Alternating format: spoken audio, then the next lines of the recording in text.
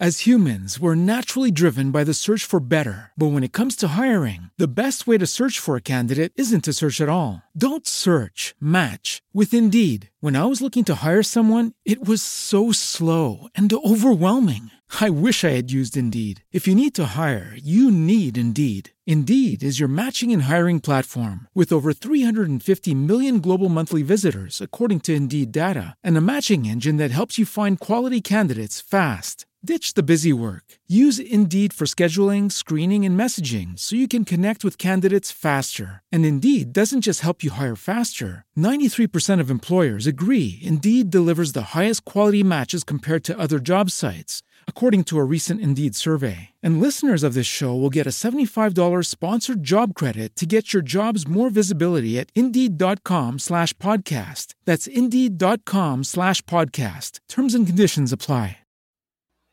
Hello, welcome to this edition of Behind the Dice. I am, of course, DM Wolf, joined by my always lovely co-host Phoebe. Hello, hello. This episode, we're going to be talking about dealing with the unexpected in an encounter, specifically. Mm-hmm. We've talked a little bit about the building blocks of an encounter. We've talked about actually making the encounter. Yeah. And we're going to be running the encounter. Yeah. But what do we do when things go completely sideways and it's, the players or something, you can have prepped for everything that you think possible up to this point, and the players will still surprise you. So what do we do? Panic, freak out, throw your books on the floor and run away crying. That's my tactic. That's my go-to. I mean, that works. That works too. I've been known to actually shut down a session. Hey, I need to come back to this because I was not ready for that. Yes, I have stopped sessions, like in a serious way. I've stopped sessions if it's a huge change that's going to completely explode something, and if it's in a campaign, then I'll stop and say I need to think about this, because in a campaign especially, there'll be probably more far-reaching consequences to something, and you might need to work out how the whole world has been affected by this change if it's something that big.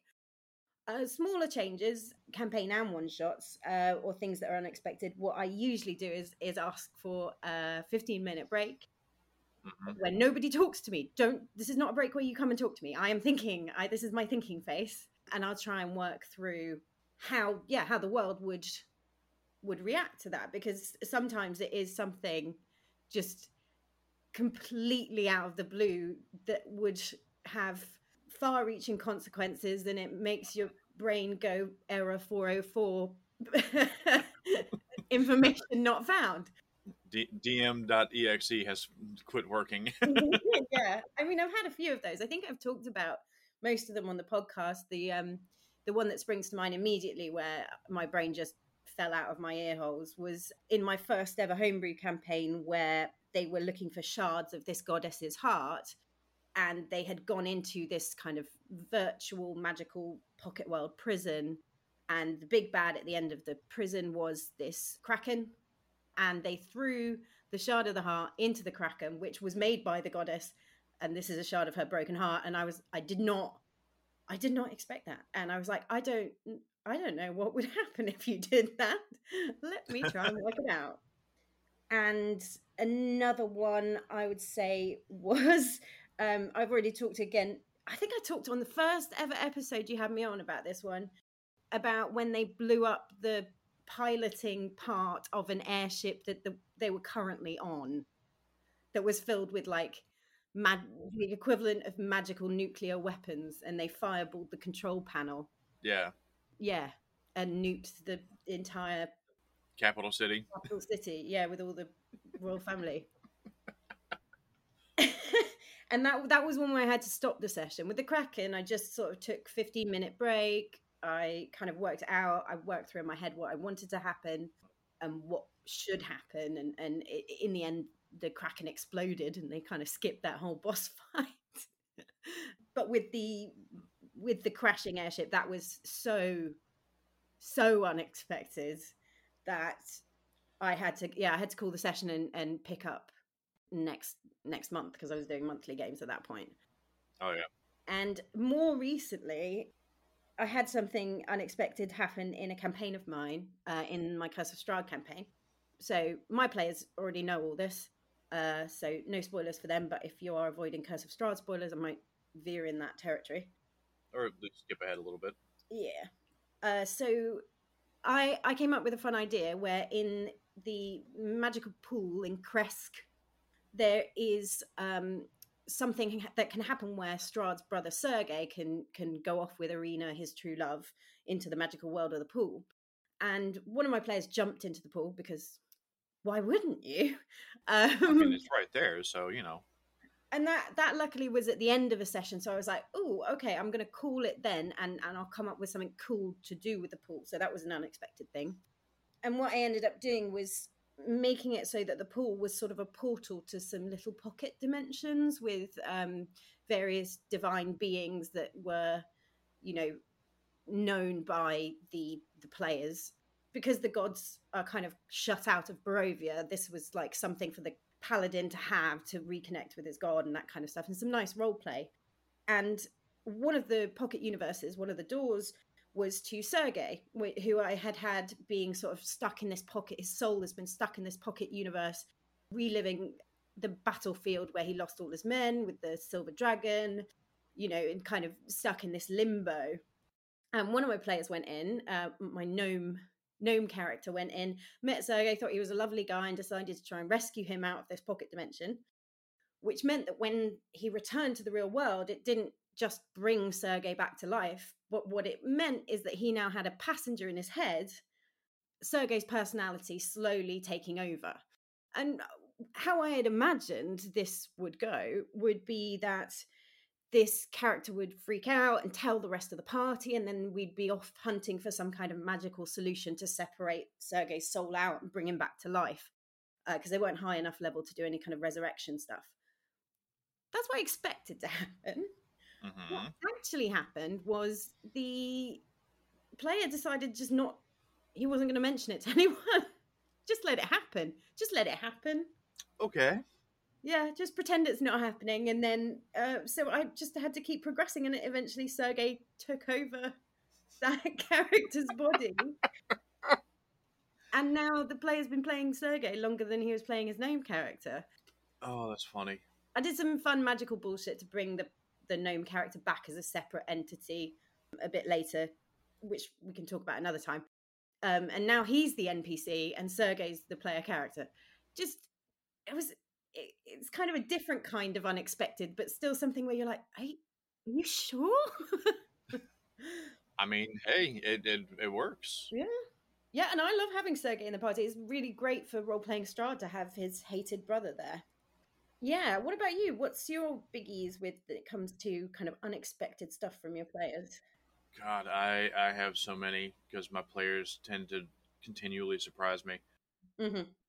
So one of the very first ones that springs to mind is one of them where I actually visibly like locked up, and even my players were like, do we need to just like come back to this at a later session, because like you look like you're shocked. I was like, I am shook, and we're gonna need to call this one. And essentially what had happened was they were trying to get a warlock out of a deal because, long story short, the demon lord or the devil was asking for the soul of his sister and tribute to progress the pact. Yeah. And the sister wouldn't have died because they made the pact that, the sister would be safe, would be kept safe, but said nothing about maintaining her soul. And the original deal was with this, demon lord who had been outcast and banished and, was no longer welcome in the Nine Hells. And so they were like, okay, cool. So we're going to summon him and we're going to try to break this pact, which I'd expected. I'm like, all right, cool. We can do that. Not a big deal. And then one of my players, being a smartass, goes, well, wait a second. He was outcast, right? Yeah. So we're not going to summon the demon lord. We're going to summon Asmodeus instead. Oh, fuck me. Nice. because, obviously if this demon lord is trying to build power and working his way back into the nine hells and Asmodeus outcast him, then, Mhm. if we just go to the head honcho and go, hey, this dude's doing this shady shit over here, we want you to break this pact with him because he's trying to do X, Y, and Z. And I'm just like, you guys are like level 10. I love this. This is so corporate, kind of bureaucratic way of dealing with this. I love it. It's like, we're going to report you to your boss. Pretty much. That's pretty much what it was. And bear in mind, this is a part of my school setting, so this was another student that they were trying to help break his warlock pact. Right. And It's they a bunch of teens. so yeah, so it's a bunch of, well, no, not teenagers. This is like university, like college level, so like mid-20s maybe, but still, like a bunch of 20 somethings trying to summon the Dark Lord of all hell. I had the stats for this guy over here and all of that because I assumed that's what you guys were gonna do. I was not ready for Asmodeus. I was like, you're gonna die. Like that's almost end of story. If I'm gonna need to work this shit out. So we had to call the session and come back to it. But one of them, What did you do? Yeah, what did you do? I wound up summoning an avatar. Okay, cool. One of them that roams the plains and whatever else. And I mean, most of them still couldn't move or anything like that. We had one whose charisma, I mean, he hit the 30. Whoa, nice. He hit the 30 for the charisma check to not be completely incapacitated by Asmodeus. I think he was the only one. And all he could really do was kind of kneel and stare at him as they converse. Like he couldn't even really move. Mm. But they were able to work out a deal. Nice. Yeah, it was amazing. It completely caught me off guard. I sincerely was not expecting that either, because I'm sitting here thinking, it's like, this is one of the most powerful beings in the multiverse. He is one of the few deities that does not require worshippers or souls to maintain his power. So I was not expecting that. I was just thinking, because I think, like you, if that happened to me, I would need to call the session there, because I'd need to figure out what in the heck I wanted to do. And to be honest, I really admire that you did go find a way for them to actually talk to Asmodeus, because mine would be tempted, especially if they're lower level, I'd be tempted that Asmodeus just wouldn't care about them and send like a secretary. Well, I mean, that's what the avatar is, essentially, is a secretary, Or I might have them like with their summoning portal just hear hold music. The one really kind of stupid part about that one was that, and I didn't think about this until after the fact, it was something that one of my players did. They have met Asmodeus in another campaign that somebody else ran. Yeah. And they were telling me about it. I'm going, damn, I missed the opportunity for this one. But essentially, he was the boss from Office Space. Yeah. Just, if you could do this for me, that would be great, I always see Asmodeus and the Hells as being like corporate, really businessy, compared to like the Abyss, which is just chaos and kind of primal hell. The only level of hell, in at least in my universe, that comes close to the Abyss with that is Avernus itself. Mm. And that's just because that's where the main battleground is between the Abyss and Hell. Yeah. The rest of them, like, as you get down to like the 8th and 9th levels and everything else, it becomes more and more structured. Mm-hmm. So my players in my Wednesday night game, for instance, met Mephistopheles. Nice. In the 8th layer. Mm. And of course, the 8th layer is a frozen wasteland. Mephistopheles has a roaming fortress that kind of moves around, this ice wasteland of these, and it's got these giant blocks of ice with these like eldritch beings inside of them. And my Mephistopheles is a scholar. Mm-hmm. He wants knowledge because knowledge is power. And so they study these eldritch beings, and so when they met him, I describe him as, he's very business-like, very, clean-cut suit and tie, nice trimmed-up beard, black slicked-back hair, everything about him is just very pristine. I didn't think about what I did at the time, because I'm thinking, okay, this is the devil, this is Mephistopheles, very high charisma. I made daddy. is essentially what I did. And my players treated him as such. And I'm sitting there going, Oh no! Oh God yes. damn it. That is always the thing. I always assume that my players are going to flirt with any NPC or baddie. Right. Just because you have to make that assumption so that you can be ready for it when it does happen. Yeah. And I should have realized it at the time. I wasn't thinking that. So, but what made it worse was, again, not thinking about this, because they are living souls in the 8th level of hell. As humans, we're naturally driven by the search for better. But when it comes to hiring, the best way to search for a candidate isn't to search at all. Don't search, match with Indeed. When I was looking to hire someone, it was so slow and overwhelming. I wish I had used Indeed. If you need to hire, you need Indeed. Indeed is your matching and hiring platform with over 350 million global monthly visitors, according to Indeed data, and a matching engine that helps you find quality candidates fast. Ditch the busy work. Use Indeed for scheduling, screening, and messaging so you can connect with candidates faster. And Indeed doesn't just help you hire faster. 93% of employers agree Indeed delivers the highest quality matches compared to other job sites, according to a recent Indeed survey. And listeners of this show will get a $75 sponsored job credit to get your jobs more visibility at Indeed.com/podcast. That's Indeed.com/podcast. Terms and conditions apply. As humans, we're naturally driven by the search for better. But when it comes to hiring, the best way to search for a candidate isn't to search at all. Don't search, match with Indeed. When I was looking to hire someone, it was so slow and overwhelming.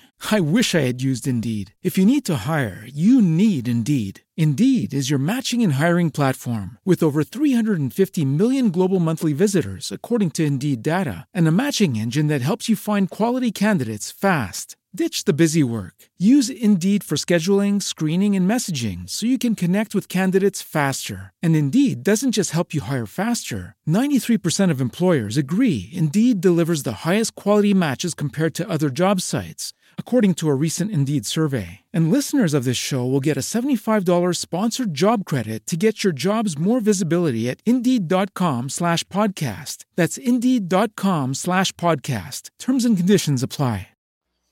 Full of demons. Yeah. They gave them a collar, necklace, choker thing with the symbol of Mephistopheles on it to allow them passage. Right. And so one of my players looks at me and goes, Did Mephistopheles just collar us? Yeah. God. Uh-oh. So again, completely unexpected, because now they're just sitting here yes, Daddy. Oh, Fuck. God. There's no saving an NPC once it's gone that far. I will tell you how I did save that one. And it's so far worked.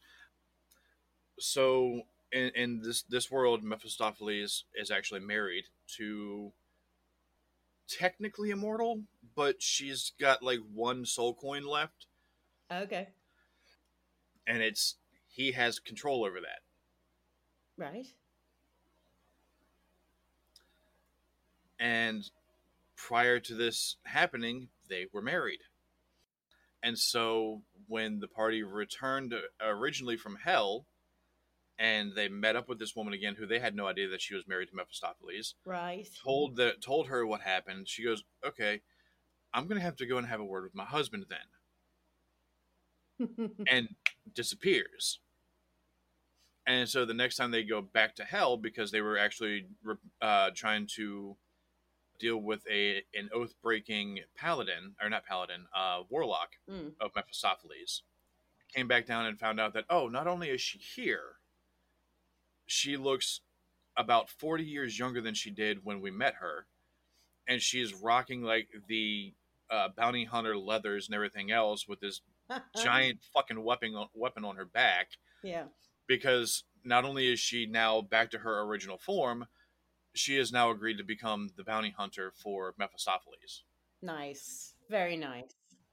So it little things where the players caught me off guard, but I was able to kind of work around them. Yeah. But it was still just that I need to think more when I describe these characters, because of course they're going to flirt. Yeah, of course they are. But kind of moving on, so that's sort of our experience, sort of summed up, like with a few anecdotes on the unexpected. I mean, I can't think of a single D&D session that I've ever run where something unexpected hasn't happened. You know, it's Oh, I just know. Yeah. part of the game. We've talked about preparation before, and I'm not a person that does a lot of prep.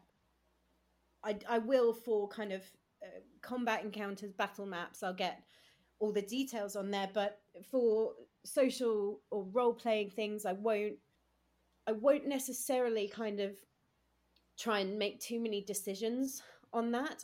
I'll know my characters, but I won't try and impose any kind of this is where the story should go. Right. You see what I mean? Obviously, you've got to have some idea, otherwise you're going to be directionless. But I think it's best for roleplay to keep that bit as loose as you can while still keeping pacing up to allow for those unexpected things. And I think the times when I've been most surprised and found it the hardest to cope with unexpected stuff is when I have had rigid preparation. Like, this is a ghost kraken, you solve it by saving the seagull, and that's what I've written. That is the solution to this puzzle. Mm-hmm. You know, and then when they do something different, that's when, if you've got a set route in your mind of the only way this could go, then that's when the surprises will kind of cause you more problems, I think. Whereas if you've got it a bit faster and looser, if I'd kind of, when I was preparing the Kraken, if I thought, right, so that's one way they can get out of this, what other things could I put in here for them to play with? The way we did when we were designing the encounter, looking at different kind of avenues that they might go on. Right. Is there an environmental piece here that they can use for this? Is there a balcony they can escape off of? You know, that kind of thing is always good. I know one of my favorite kind of tropes. I've never had a barbarian in my party, so I've never had this kind of thing happen. But it's like the whole, oh, well, the door is booby trapped, but you can't disarm the trap. Well, who needs a door? I'm going through the wall. Yeah. You know. Yeah. It's one way to get around it. Mm-hmm. It works. I think we say this a lot, but sometimes those unexpected things in D&D can be the most enjoyable for you as a DM, because I do find when things are going a bit too smoothly that it can get a little dull. Yeah. Kind of, it feels like you haven't got that much to do because you're not having to react to anything unexpected and you've already done the prep work and now you're just sort of ticking the boxes. Yeah. So I do like kind of the big surprises and the little ones, and leaving enough room in the options that you present to the players for them to do different stuff is, I think, one of the ways you can keep it fresh for yourself as a DM, certainly. Oh, yeah, absolutely. Oh, I've just thought of another really fun one. Uh-oh. Right? And if we haven't moved past the anecdotes section yet, this was right at the end of my first campaign, and they were about to confront the crazy goddess with the smashed open heart because she was trying to remake the world as though it was fairy tales. Ooh, those are always fun to play with.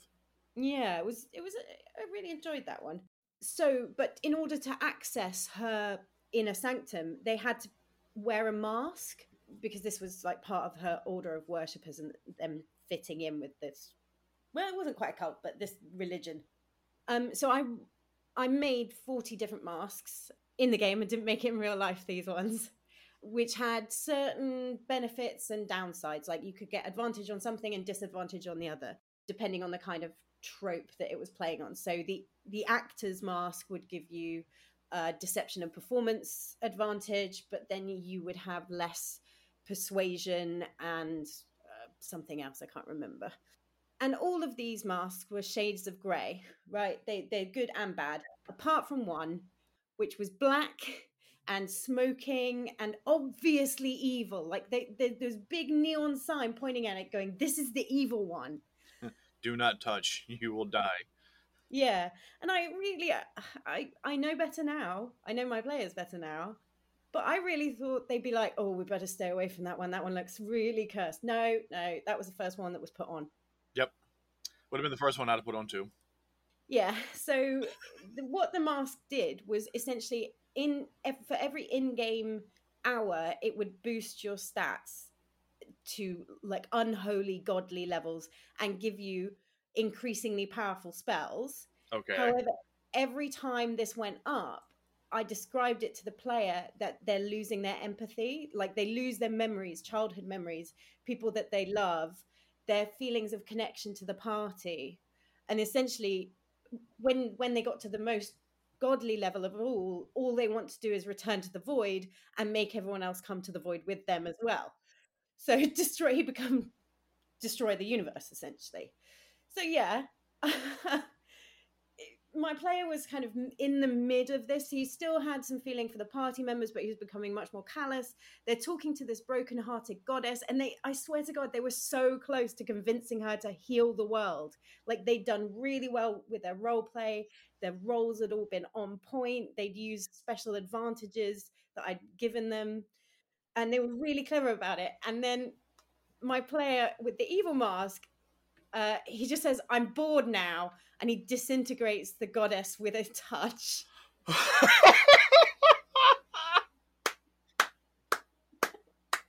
Bravo. Which was great. It was great role play, but that was another one where we all just went, "What?" And that was a session ender because I rewrote the entire end of the campaign because of that. Yeah. And he ended up being the final baddie. Once they kind of got to the arena of the finale, which was kind of the space outside the universe, which they got to because things happened. Magic. Well, basically, because they killed this goddess, she was really powerful, one of the prime deities. Her parents were Order and Chaos, the two, which I had put as the two, like, base deities. And so they came and they just started unmaking the world to remake it because their daughter was murdered. But as part of that was creating a tear in the universe, which then the party ran through to escape the crumbling world. And they ended up in this kind of liminal space. And it was full of pocket dimensions where because their psyches were sort of fractured. So I had them come up with their favorite memory and the worst memory of their life. And then this created a spinning maze of pocket dimensions. They had to go through to the middle to get to the heart of the universe to restart everything and fix it, essentially. And while they're in this maze of dreams and nightmares, I had split that player into the bad mask-wearing part of himself and himself when he was much, much younger and more naive. And the dark half is the one he chose to play. And then he chased the party around trying to kill them for the last few adventures. That's awesome. Yeah, it was great. It was great, but that was something that I had to, I was lucky I was running monthly games because it took me almost a whole month to come up with how I would change the end of the campaign. Yeah. If you're listening, thank you, Dave. That sounds like a player I want at my table. Yes, he is my spicy chaos wizard. I absolutely live for the chaos. That is one of my favorite things in a game. Oh God, I have so many more I could go into and take like entire like months worth of episodes. But pulling back to the encounter that we're building, the thing that we're doing. Yeah. Possible surprises that could come up. Mm-hmm. I've had to think about this one a little bit. Yeah.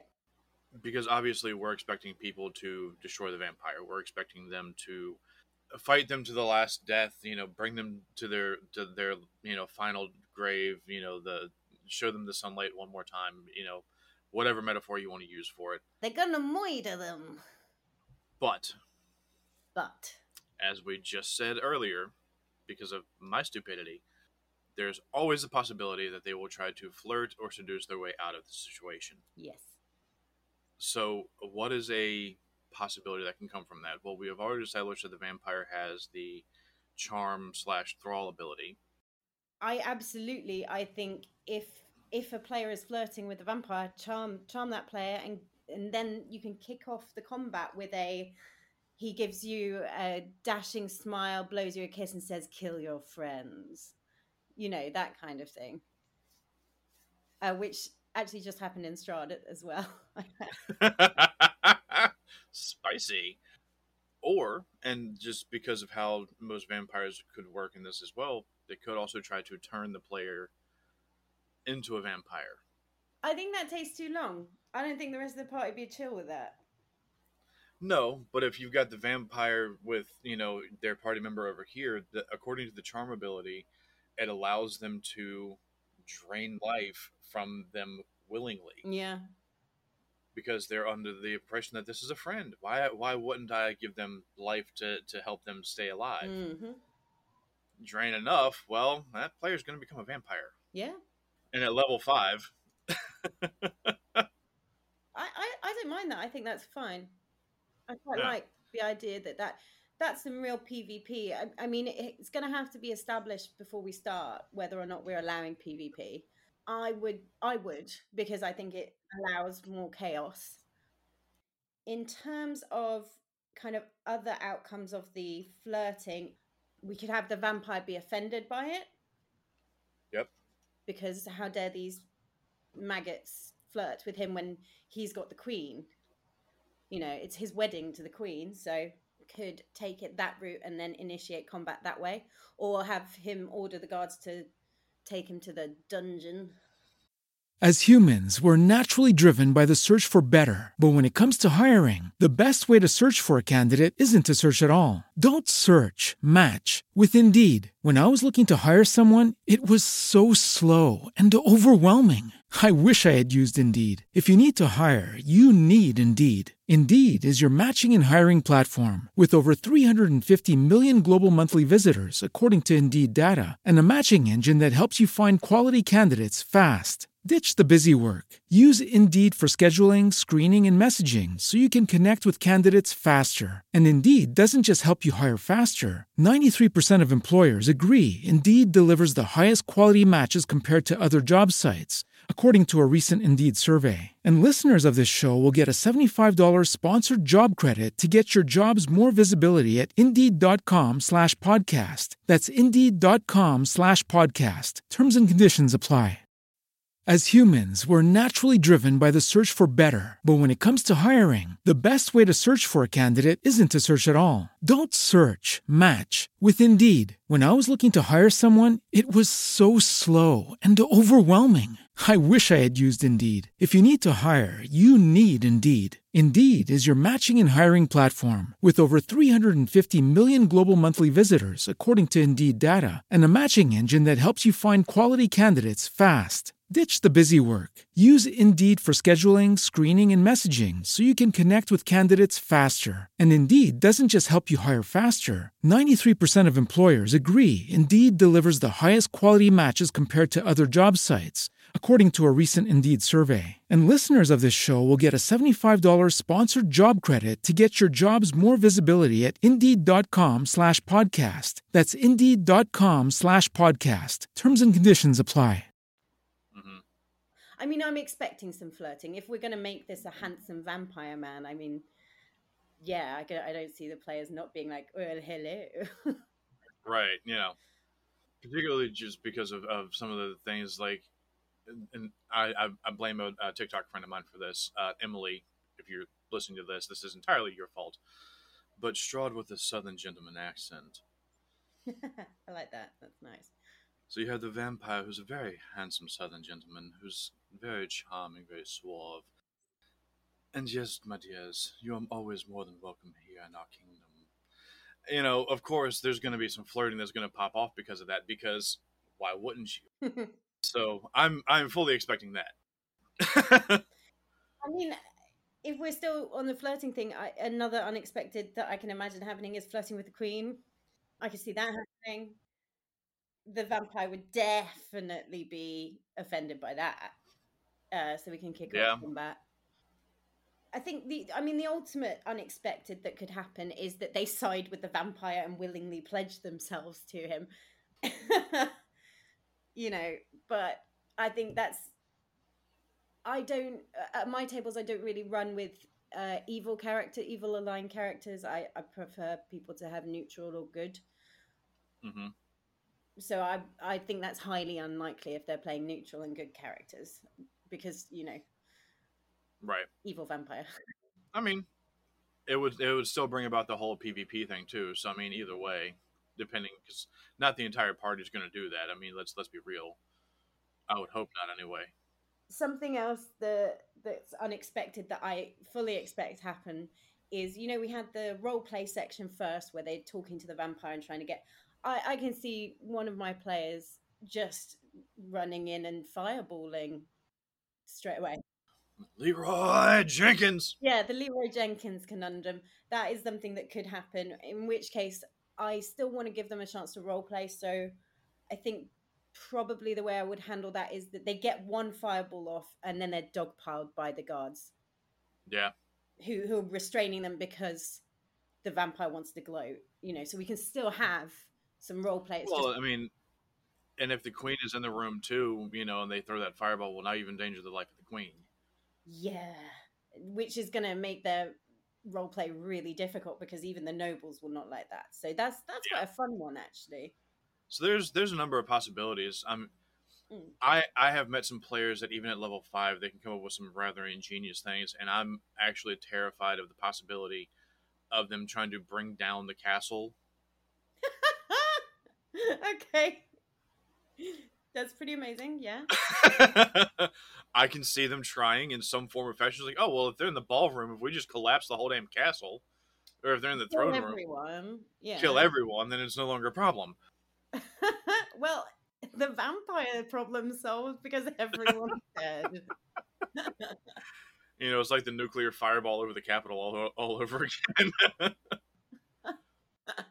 I mean, there's any number of possible surprises that can come along with that. I mean, including environmental and anything else. I mean, the bane of my existence for this would be the possibility of a rogue.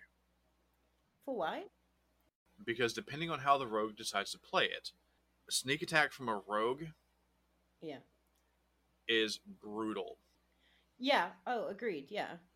And so that's one thing that could, without a doubt, nearly one-shot a vampire like that, depending on how they hit and what they're carrying. No, I don't, because a vampire heals, doesn't it? Anytime they're not in direct sunlight or running water, they heal. Right. So as long as it doesn't kill it outright, we can still... Well, that's what I'm saying. Like, assuming that you roll a critical hit, sneak attack, you get advantage, especially if you're still hidden, on top of all of the extra dice for the sneak attack, plus your weapon and everything else being doubled. Like, you've got a good chunk of health that you can hit if you hit all of those at the same time. Yeah, I mean, it's an outlier. That's assuming worst case. Yeah. But I've had it happen. I think with any boss fight, the thing to do is in the initial stages is to swarm the players and not let them get to the boss. So that's what we'll be doing with the guards until they figure out how to uncharm them. Right. I think the guard captain especially is going to be a difficult opponent that they're going to have to concentrate on first before they get... So as long as they get that bit of the combat, I don't mind if the vampire is cleaned up pretty sharpish after he loses his guards. I had a thought, actually, about that, because we're talking about the MacGuffin, the staff with the pink... it can be purple, but pink, yeah. Pink, purple, whatever. The players figure out that's what's controlling the guards and disarm the vampire and use it for themselves. Oh, I like that, though. That's great. I mean, in that case, I'd let that happen, and I would be like, your alignment has changed. It's like, okay, cool. You're not more evil than the vampire is. You just willingly, enslave these poor guys. Yeah, I'd let that happen up, but I'd be like, the queen is disgusted with you. And I would remind them that this is mind control slavery that they're participating in. Yeah. If they, we might get some PvP there. Maybe. I mean, So like I could say for instance, my character from our Starfinder universe would have no qualms about doing it and then destroying the staff after the fact, being like, no, I took the staff to save your people, kill the vampire. It's destroyed now. They can't be controlled anymore because he's a chaotic neutral mess. Yeah. But I still think it's verging towards the evil spectrum there, because there is definitely, it's not like you're controlling them to get them to run away out of danger. And I know they are guards, so that's part of their job, is to be endangered, but still forcing them with no will power to fight a vampire that could legit kill them. But I think that would be really fun. I like that idea. Yeah. But in terms of, I don't think, when we're talking about preparation, I think it's good for us to kind of bash out some ideas of what could happen. But especially with something like this, I think, we've got our success state and failure state. Success is subduing the vampire and freeing the guards. Failure is vampire eats the queen and they are defeated by the guards.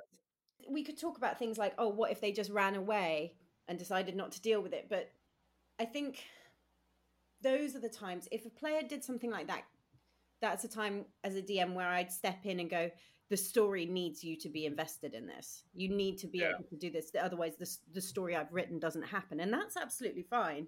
I've had that. I had that in my first ever time DMing. The first time I ever DM'd, I had a rogue in the party. And he had pulled everything. He had min-maxed the hell out of his character to the point where he was ungodly good at climbing and escaping from stuff. Mm-hmm. So they started in a prison. He escaped and left everyone in the dust and just got out through the whole dungeon. He just sneaked out on his own and left everyone to rot. And I was like, this is not a solo adventure, mate. You have to be invested in helping everyone else out of the prison, because otherwise I just kept him in a loop in the forest. He was like, no, I'm going to go find a town or something. I was like, well, roll me a survival check to find yourself out, get yourself out of these woods. And obviously he had no points in anything like that. So I was like, you're lost. You will be lost until you go back to the prison, because I haven't built this yet. Yeah. You've wandered outside the bounds of my story.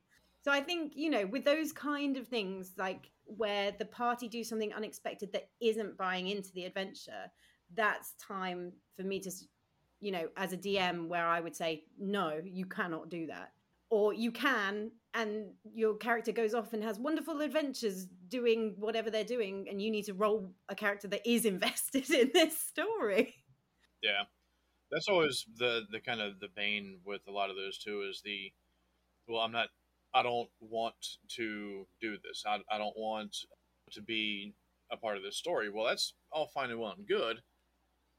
I need you to be invested in this. Otherwise, it's not going to work for what we're doing. So either find a way for your character to be, or another character, or, sit this one out, take your pick. But that's one of the things that always terrifies me about the whole I'm not invested in the story. It is the one thing that, honest to God, terrifies me.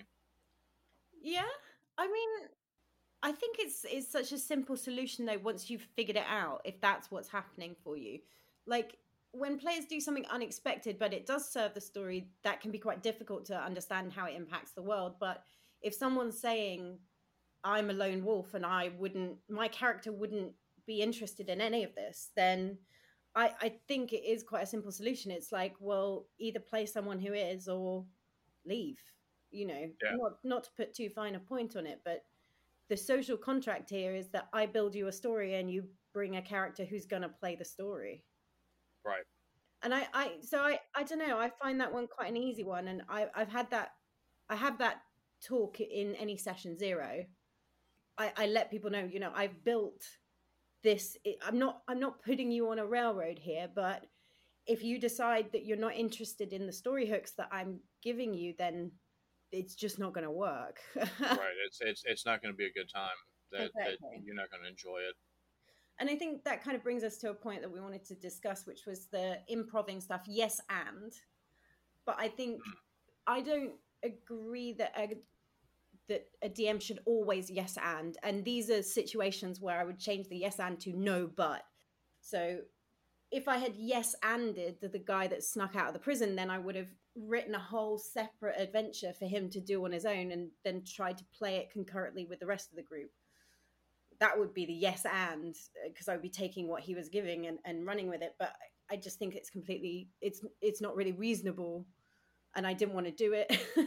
So I think it's fine as a DM to go no but, so my no but was, no, you cannot go off on your own and have lone wolf adventures, but if you come back to the prison, you can adventure with the party. And I think that's fine to do in cases where something really unexpected happens. I like to roll with it as much as I can without breaking my world entirely. But if it does get to a point where someone's done something completely mad, like say you're in a delicate political intrigue type thing and someone runs in to the ballroom and flips off the king, it is fine to take a moment and say, out of character, if you do this, the consequences will be dire. Yeah. Are you sure you want to do this? It's fine to do that and say to your players, because sometimes they might be at odds slightly with the tone of the game, or they might think, oh, it'd be funny. They might have misread the situation. And if I really didn't want that to happen and the player was insisting on going in and flipping off the king, what I would do is I would do the no but by using a guard. I'd be like, right, the guard's all rolling insight on you. Looks like you're going to do something mental. They're going to escort you out and you cannot do this action. Yeah. So that's fine. Put blocks in the way of your players who are doing things. I think it's an excellent challenge added to it anyway as well, because just because you have these characters who have some kind of renown, okay, so I've been watching Vox Machina animated, and one of the things that they brought up, and this is a perfect example of this, was Vox Machina saved the kingdom. They got their own keep, the whole nine. They were marked as the protectors of the city. Cool. They get invited to this fancy formal dinner and wind up fighting one of the guests, who is, one of the big bads of the campaign, because it ties into the backstory of one of the other players. The king has been charmed and is outraged at what's going on, and so has now locked them up. And even then says, just because you are the protectors of the city does not mean that you are above the law. You cannot take justice into your own hands. Yeah. It doesn't matter how high persuasion you roll at that point. You have made a public scene and have pissed off the ruling body of the city by attacking an honored guest, regardless of who that guest was.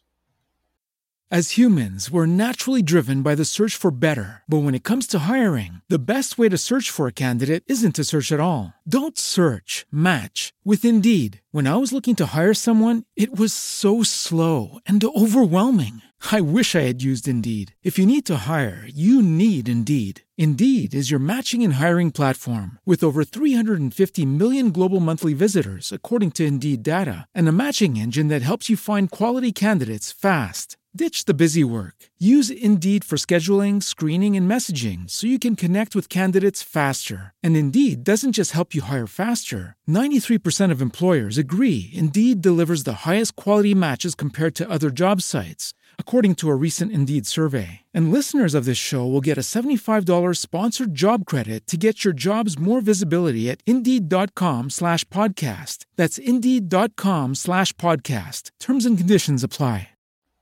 I don't think that outcome was unexpected for Matt Mercer, to be honest. Oh, I haven't watched the live game, but I think he probably set it up that way. But if something like that had happened unexpectedly, then I think the way to react to it, to know how to react to it and to get something authentic on the table is to, when I say I don't do a lot of prep, I mean I don't do a lot of fixed set stuff before sessions, but the prep I think you need to do to be able to roll with unexpected things from your players is to really know your world, to know that the king would be offended by this, that would be unreasonable and not listen to explanations. You would have to know the character of the king and it would have to be consistent throughout. So knowing your NPCs, knowing the laws of the kingdom that you're in, knowing how not just the people would react, but kind of the world itself. So, well, the world and the people. So if the king, because I've watched those episodes as well, and they get locked in their own keep, and there are guards patrolling all around. Yep. And that's something, it sounds obvious, but as a DM, you might not necessarily know straight away what the consequences of this could be. Why are they locked in their own keep, not in the dungeons, that kind of stuff. And it's thinking of the mechanisms of the country you have made and its laws and its ruling class can give you an idea of how the consequences of any action that the players do will kind of ripple out. Right. So you don't have to know every single thing about every single person, but having a general idea of how a country works will go a long way to understanding how the actions that the players perform ripple out. And that, I think, is what will help you to know the consequences Right. of their actions. So for an example of this in my game is my players did something a bit unexpected to themselves even, is there had been some kids going missing and they had made allies of this pack of werewolves. So they sent a messenger to the werewolves for them to go and solve this issue of children going missing by kidnapping children. Which I remember at the time I was saying, so you're saying the werewolves should take children away from their families? And they were like, yeah, because they'd encountered a family that were trying to sell their kids, essentially. So it was like, yeah. If there's any unhappy kids, the werewolves should take them and look after them. And I was like, oh, okay, right. So you want werewolves to go stealing kids? Cool.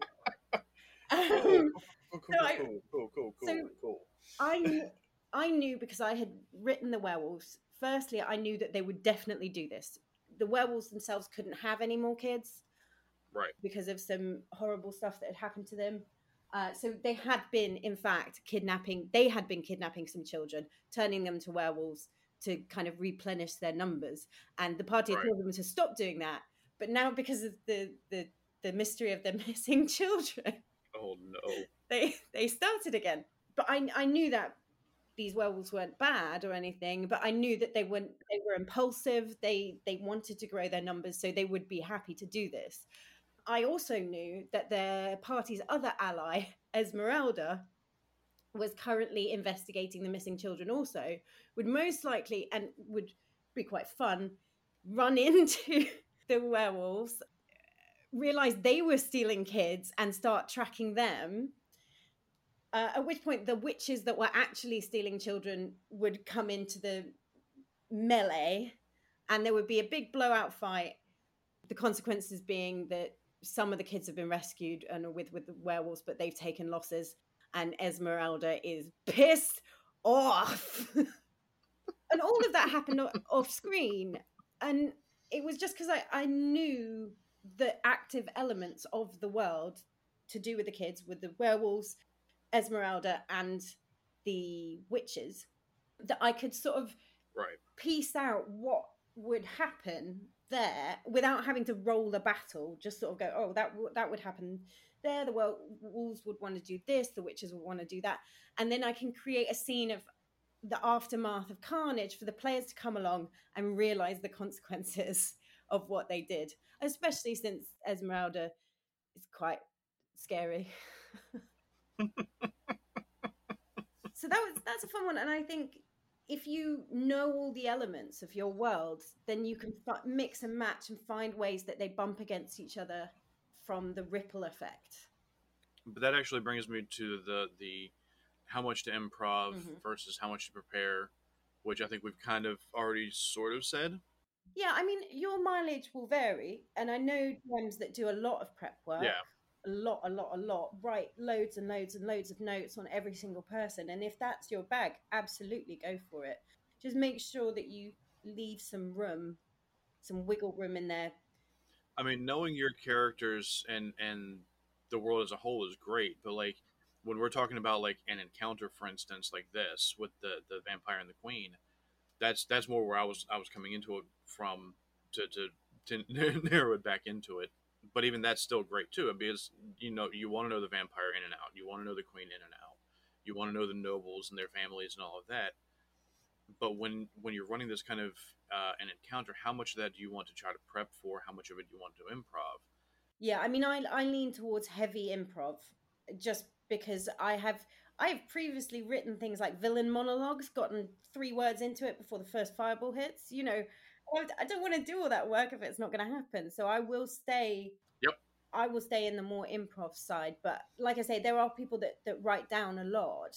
So say writing, scripts for your NPCs and things like that. And I think if that's the way you prefer to do it, absolutely. But remember that some of this work won't be used, and you will have to adapt it on the fly. And if you are finding that you're doing a lot of prep and then becoming frustrated that it's not playing out the way you wanted it to, it might be worth stepping back and taking some of that prep away and giving a bit more breathing room to the story, a bit more looseness. And that might help if you are running into problems there. Absolutely. On the opposite scale, if you find that you don't do enough prep, you just don't do prep, and you find that you're kind of grasping at straws in session, you feel out of control, then that is the time to step up your prep. I think it's you've got to kind of find your comfort zone, and it's different for everyone, I think. Mm-hmm. Yeah, it's definitely a balancing act for how much to do. I know personally, I have full like almost documents on my characters, my NPCs, and their motivations, which I need to update. But when it comes to stuff like this, running the encounters, I've got bullet points, of ideas and things that I'll run off of. So DCs for certain ability checks, environmental factors, how certain players or characters are going to respond to situations, that kind of thing, just so that I can quickly reference that and come back to it and try to keep it moving as best I can. Yeah. So it's finding that balance. Yeah. I mean, when I'm prepping a session, apart from the minis and the maps, I'll do bullet points on things I expect, like basically plot points, essentially. So I'll be like, they're going to see Maisie the dwarf, red hair, Cockney accent. She wants them to find her missing husband. Mm-hmm. He was last seen here. And then I'll kind of improv the conversation from those sort of memory points that I had there. And if anything comes up from the improv that is nice to add to Maisie, then I'll pop it back into the notes there. Yeah. Okay. But yeah, I mean, we've covered a lot. Mm-hmm. We've talked about a lot of encounters that we've run. We've talked about a bunch of different ways that we can deal with unexpected outcomes. So, final thoughts that you would have on this, and advice, thoughts, anything like that you would give to DMs or players alike? I think in terms of dealing with the unexpected, things that you should prep are things that take a longer amount of time to look up. So things like the spell list for your big bad evil guy, you should prep that ahead of time. You don't want to be Googling spells in the middle of battle. It's, anything that's going to slow you down in the running, you should prep. And I tend to leave mostly everything else. Improv can be a bit scary, I think. And that might be why, when I was a new DM, I would prep a lot, Mm-hmm. write everything down, write DCs on everything, just because I was worried. And I think once you've got a group that you're happy playing with and you all trust each other and you've got that nice bond, you'll feel able to relax more. And I think that's when you can start easing up on the prep, or at least that's how it was for me. Yeah. There's a lot of kind of performance anxiety that can come with DMing. And I think prep can be a sort of crutch to kind of help you get over that anxiety. But if it's bogging you down, then it's time to step back on it, I think. don't be afraid to ask your players for more time as well. If you do need time to prep mid-session, something unexpected, absolutely. If your players won't let you do that, then that doesn't sound very nice. Yeah. No, and I agree, especially being able to take that, 5, 10, 15-minute break and be like, all right, you guys go get some water, use the bathroom, whatever. I'm going to work this out real quick and we can come back to it after, and go from there. So that is definitely something that I'm a big fan of because I've had to use it a lot. I think the biggest thing is regardless of what you're doing, and I think this is always going to be my number one go-to for anything DM, have fun. If you're not having fun, you need to kind of reevaluate what you're doing and why you're not enjoying it. And it goes the same thing with these encounters. Make sure that you're having fun with. Let your players know, hey, this is supposed to be fun. It's not supposed to be stressful and inducing fights among players or anything like that because of what your characters are doing. And I think that's one of the things that I always worry about will happen in one of these is that you'll have two players who are just completely opposite each other and what they think is the right thing to do and will cause a fight. And if that happens, you're no longer having fun, and you need to figure out, is this something that's going on outside of the game? Is this something inside the game? And how do we resolve it? But it's supposed to be fun. Yeah. And personally, as a final thought for me, when it comes to a lot of these things with the improv, I've always been a big fan of the rule of cool. Yeah, I do like the rule of cool. Can't do it too often, though. I mean, you don't want to do it at everything because then you may as well just be playing a different system altogether because, now the player's in control, but which they should be for the most part. Neither here nor there. If you go too far with the rule of cool, it just becomes Calvin Ball, where anything goes. Exactly. Thank you. That's what I was trying to get at. But yeah, have fun with it, really cool it, and don't be afraid to improv. It's not as scary as you think it's going to be. It's really not. And most players are happy to go along with it. But that is going to mark our time, I do believe. Yep. Again, I'm going to start sounding like a broken record, guys. I'm not even going to apologize for this. If you're not in our Discord server, join our Discord server, please. The link will be in the description of this episode. You want information on episodes coming up, you want information on when we're going to be doing things like this ahead of time, join that Discord server. You'll also be able to catch up with me on Monday nights, 6 p.m. Eastern Standard Time, doing Creator Spotlights. I also stream on Twitch on Tuesday nights for Wolf Plays Tuesdays, and I'm doing community game nights. You want information on all of that, it's going to be in that Discord server. So please, please, please, please, please, please. And I have some big announcements that are going to be coming up very soon. You're going to hear about first there. Thank you guys for joining us. Join our Discord server if you like what you're hearing. And we will see you guys next time. And remember, may all of your adventures be excellent. And all your crits be natural. And stay safe, guys. Bye-bye.